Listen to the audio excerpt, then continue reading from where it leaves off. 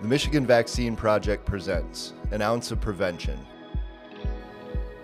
Thank you for joining us for part 2 of our conversation with Disability Network West Michigan.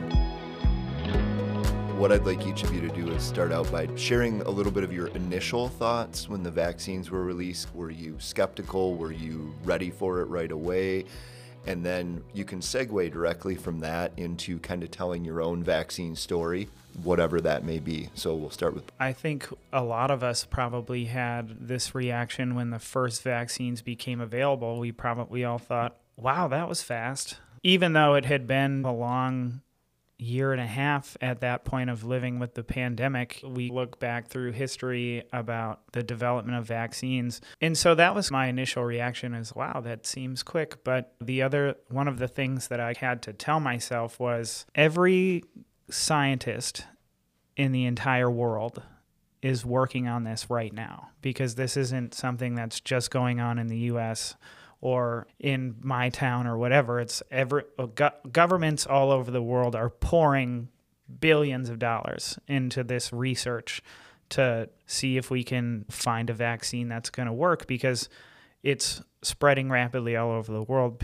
Millions of people are dying. It was a problem they were throwing money at it to try and solve it very quickly. And then I was looking at some of the processes that they were using to develop the vaccines, and they were things that they had been working on over the past several years. It wasn't like this was new technology specifically developed for a COVID vaccine. And I think nobody really likes to get shots. It's not something that people enjoy doing. The other thing I just had to rationalize with myself was that the people who are studying this know a lot more about vaccines and viruses than I do. I didn't get a PhD in virology or medicine or any of those fields.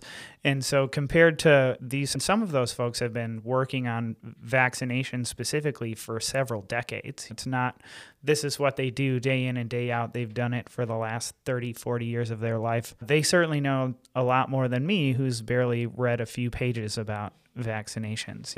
I was all right, I'm going to trust the experts here and just do it because I felt like it was the right thing to do. And and apart from the first day after, everything's been fine.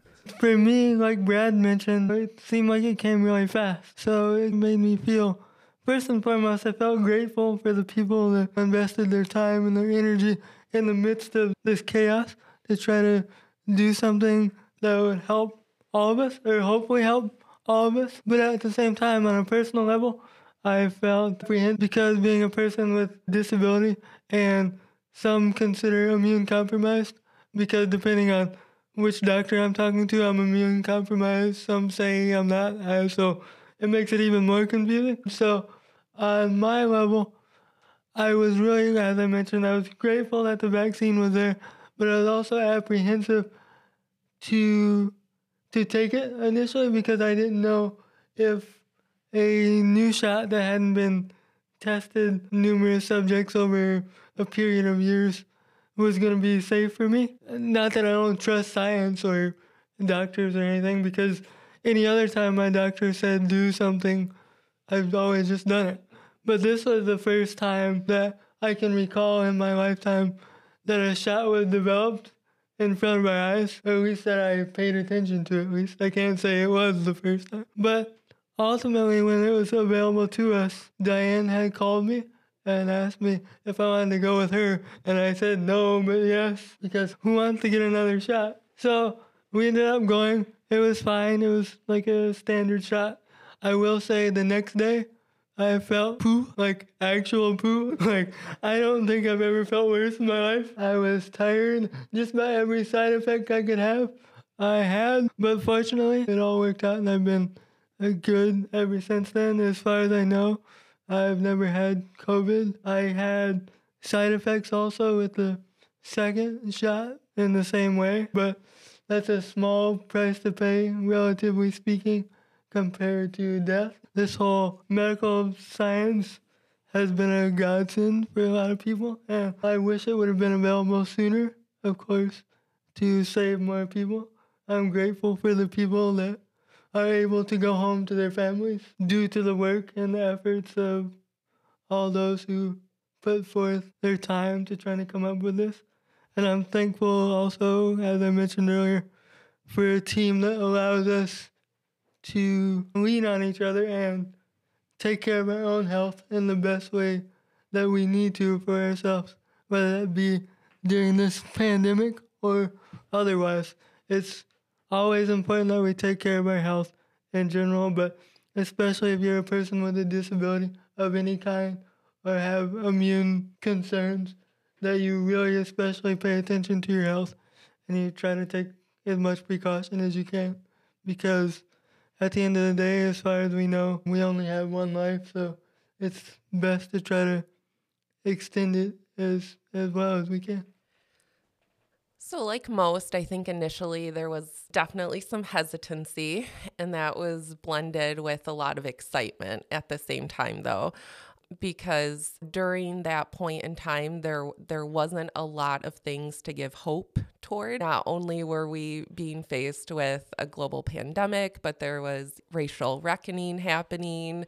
There were political protests. Like, there were so many layers. And so the news of the vaccine was incredibly exciting to me. I think as a mom and again, as a leader in a nonprofit sector, we continued providing services without missing a beat. So it was important for me to gobble up as much information as I could on the vaccine and become incredibly educated as best as I could. Center for Independent Living is one of 15 centers across the state of Michigan. And so we were meeting weekly on Zoom, talking about our approaches, different policies and procedures around the vaccine for our staff. When Jeff and I were vaccine buddies and went to get ours together, that was paid time for our team. And so just trying to encourage individual choice as much as possible. And I just thought the whole experience was really interesting. There was definitely some discrepancies between individualistic approaches and collective approaches to the issue. And to me, the vaccine was an opportunity for that collective approach. And that seemed to be the most effective at the time. So it was a big decision, but I decided to get vaccinated. I do have autoimmune disorders. I'm a type 1 diabetic that uses an insulin pump and was diagnosed with additional autoimmune disorders after my time serving in the military. So you couple that with anxiety and PTSD, and there was a lot of information seeking happening, and I felt informed and felt like I made the best decision for myself and my family at the time. So how does COVID and the pandemic tie into the larger issues of healthcare access for persons with disabilities? How did the needs of persons with disabilities change? How did the organization meet those needs? A bigger picture conversation. Yeah, so I was thinking through some of the barriers, healthcare access for people with disabilities, and this directly relates to vaccine access. A primary one is inaccessible facilities. Not all of the vaccine clinics that were going on were in healthcare facilities that are traditionally share accessible. here as well? At least they're supposed to be. They might be at a church, they might be somewhere else, which might not be an accessible location.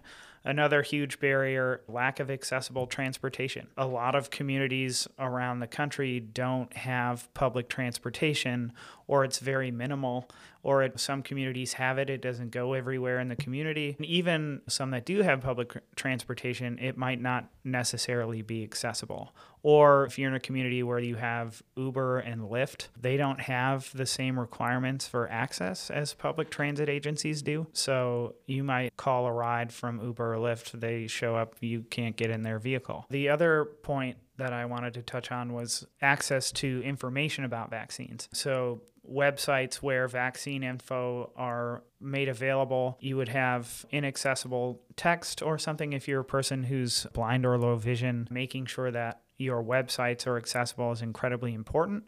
And I'm not sure that everybody did a great job with that. For us, our service delivery model was a big undertaking. We went from being pretty office oriented, having our consumers come to the office and things like that on a regular basis. And so when our team transitioned to working from home, that was certainly a new skill for a lot of us, learning how to navigate all of the different platforms. It helped in a lot of ways for preparing us for the future as far as being able to adapt to a hybrid model and getting ourselves prepared for that. What was incredibly difficult, though, was doing that for all of the people that we serve. Annually, between the 5 counties that we provide services in, we typically would reach 3,500 people in a year. We weren't quite sure how we were going to do that. People with disability, we've heard about a lot of the challenges and barriers that are experienced on a daily basis, but at the same time, we're also talking about people who were homebound in very rural, isolated areas. And information being available online is amazing if you have access to internet and a computer. And so one of our major efforts initially out of the gate was making sure that we were providing the tools necessary for our consumers. And so the first thing we did was called every single consumer that we had in our database, which was vast. And it was all hands on deck because we knew we wouldn't be able to reach those individuals through just email or other means of communication. And we wanted to hear their voice. We wanted to check in on them. And so we did wellness checks on all of our consumers early on in the pandemic to let them know that we were here to support them and provide information and help navigate a lot of the questions that were just prevalent to the disability community, especially. Not unlike other vulnerable and marginalized populations, the disability community has a huge hesitancy to the medical field. Historically, the medical field has looked at disability as something that needs to be cured or something that is the individual's issue to be fixed. And so there's a long-rooted hesitancy to the medical community, which made it difficult for the people we serve in building that trust with them to encourage them to get the vaccine. So as part of those calls, we were doing technology assessments and asking our consumers, did they have access to a computer, to a smartphone, to internet? And we provided laptops and tablets and hotspots and cell phones and internet connectivity to over 300 people during the pandemic so that they could be more connected. And I think what we learned through the pandemic was there's a lot of stimulus response. So there wasn't a lot of time to pause and reassess or what can we be doing better? What else do we need to do? It was just for 2 years providing those services and trying to help our community along the way, bring them alongside us. And so, yeah, it was a huge learning, huge undertaking. And yeah, quickly to that as part of these efforts and because of the inequities that were just being spotlighted through this process, we were able to serve on a governor-appointed commission called the Protect Michigan Commission. And our organization, myself, we were able to be on that commission early on in the pandemic to ensure that populations that fall in that high social vulnerability index, which of course people with disabilities are in that, and people with disabilities are the largest minority group in the world. And so it was really important for us to have that representation on that commission as well, because a lot of the work around that was to address the inaccessible vaccine sites, the prioritization. We advocated fiercely to ensure that people with disabilities were getting moved up on that prioritization list. And we can't have this conversation without talking about the dating impact to congregate care settings, which a lot of people with disabilities reside in as well. And so this this pandemic really resurfaced a lot of the inequities that are in experience day to day for a lot of us. But yeah, we're just really hoping we can learn from that and grow from that as a community. Can I make a comment here? And I just wanted to talk a little bit about the sort of broader messaging that was happening around COVID at the time and how it was inherently ableist, because it was like, oh, only people who are old and sick are going to die from this. And, what people really meant by that was people who have pre-existing conditions or disabilities are more vulnerable to this. And the messaging was just basically, it doesn't matter because I'm a young, healthy person and I'm not going to die. It doesn't matter what's going to happen to anybody else. And it was just this sort of intense messaging about not caring what happened to people who were old or disabled. Jeff, is there anything you would like to add? I don't want to repeat what everyone else said, but this whole experience, for as bad as it was, it's also been a positive in some ways because it gave us an opportunity to think outside the box, to think of different ways to reach people or even accommodate our team than we might have thought of before. For example, even though everything was shut down, Brad and I were still able to present, and we did I don't know how many presentations over the 2-year stretch or however long it was. So we were still able to spread the word about disability and inclusion and all those things in such an important time when, that awareness really needed to be brought to it or brought back to it. It's always important that disability is part of the conversation because it's part of the human condition. But I think it's especially important when you see so many groups getting recognition or being spoke about in many different public atmospheres, that we also make sure that you can be all those things and also have a disability too. So I think it's important to note that, and I think that our team just did a great job in the midst of chaos and adversity and loss and devastation and ongoing crisis, including now, because I wanted to say that again, just so people realize no matter who says it, this pandemic and the effects of it is ongoing. People are still losing their life. They're still in the hospital. They're still dying, and we can't lose sight of that.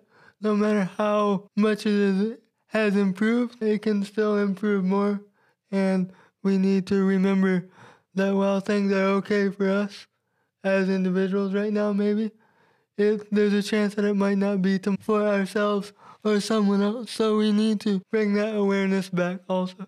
But as a person with a disability who's able to use my voice and kind of sit on a platform like this and able to spread this awareness, it's a gift. It's a gift to be able to work on this team and be a part of this team who is not only passionate about the work, but more important, the ideas that people with disabilities are people too, and people first. I want the pandemic at the end of all of this to be a reminder that life is short and we need to take the time to appreciate ourselves and each other for what we bring to the table as opposed to what we may have difficulty with. We're all an asset in our own ways, even if we don't know what those skills are at the time. If you're surrounded by the right people, I think they'll help you unlock those. And I think with the right help, I think you can help unlock each other. And this pandemic should bring home the point that the only way we move forward is together, by looking out for each other and by doing what we can for each other when we can. Whether that is taking a vaccine, if that's something that fits your belief system, or whether it's sending a quick text message or a Facebook message or taking the time to make the visit. Just make sure to remember, in the midst of everything, that we all have our own things going on, but it's important to check on the person beside you because you never know how much time you have left. And I hope that's the biggest takeaway from all of this, is that at the end of the day, people need other people. The only way we get through this is together and by helping each other in whatever ways we can.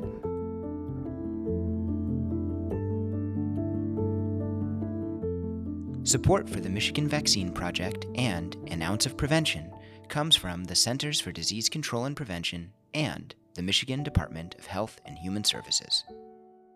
MSU Extension programs and materials are open to all without regard to race, color, national origin, gender identity, religion, age, height, weight, disability, political beliefs, sexual orientation, marital status, family status, or veteran status.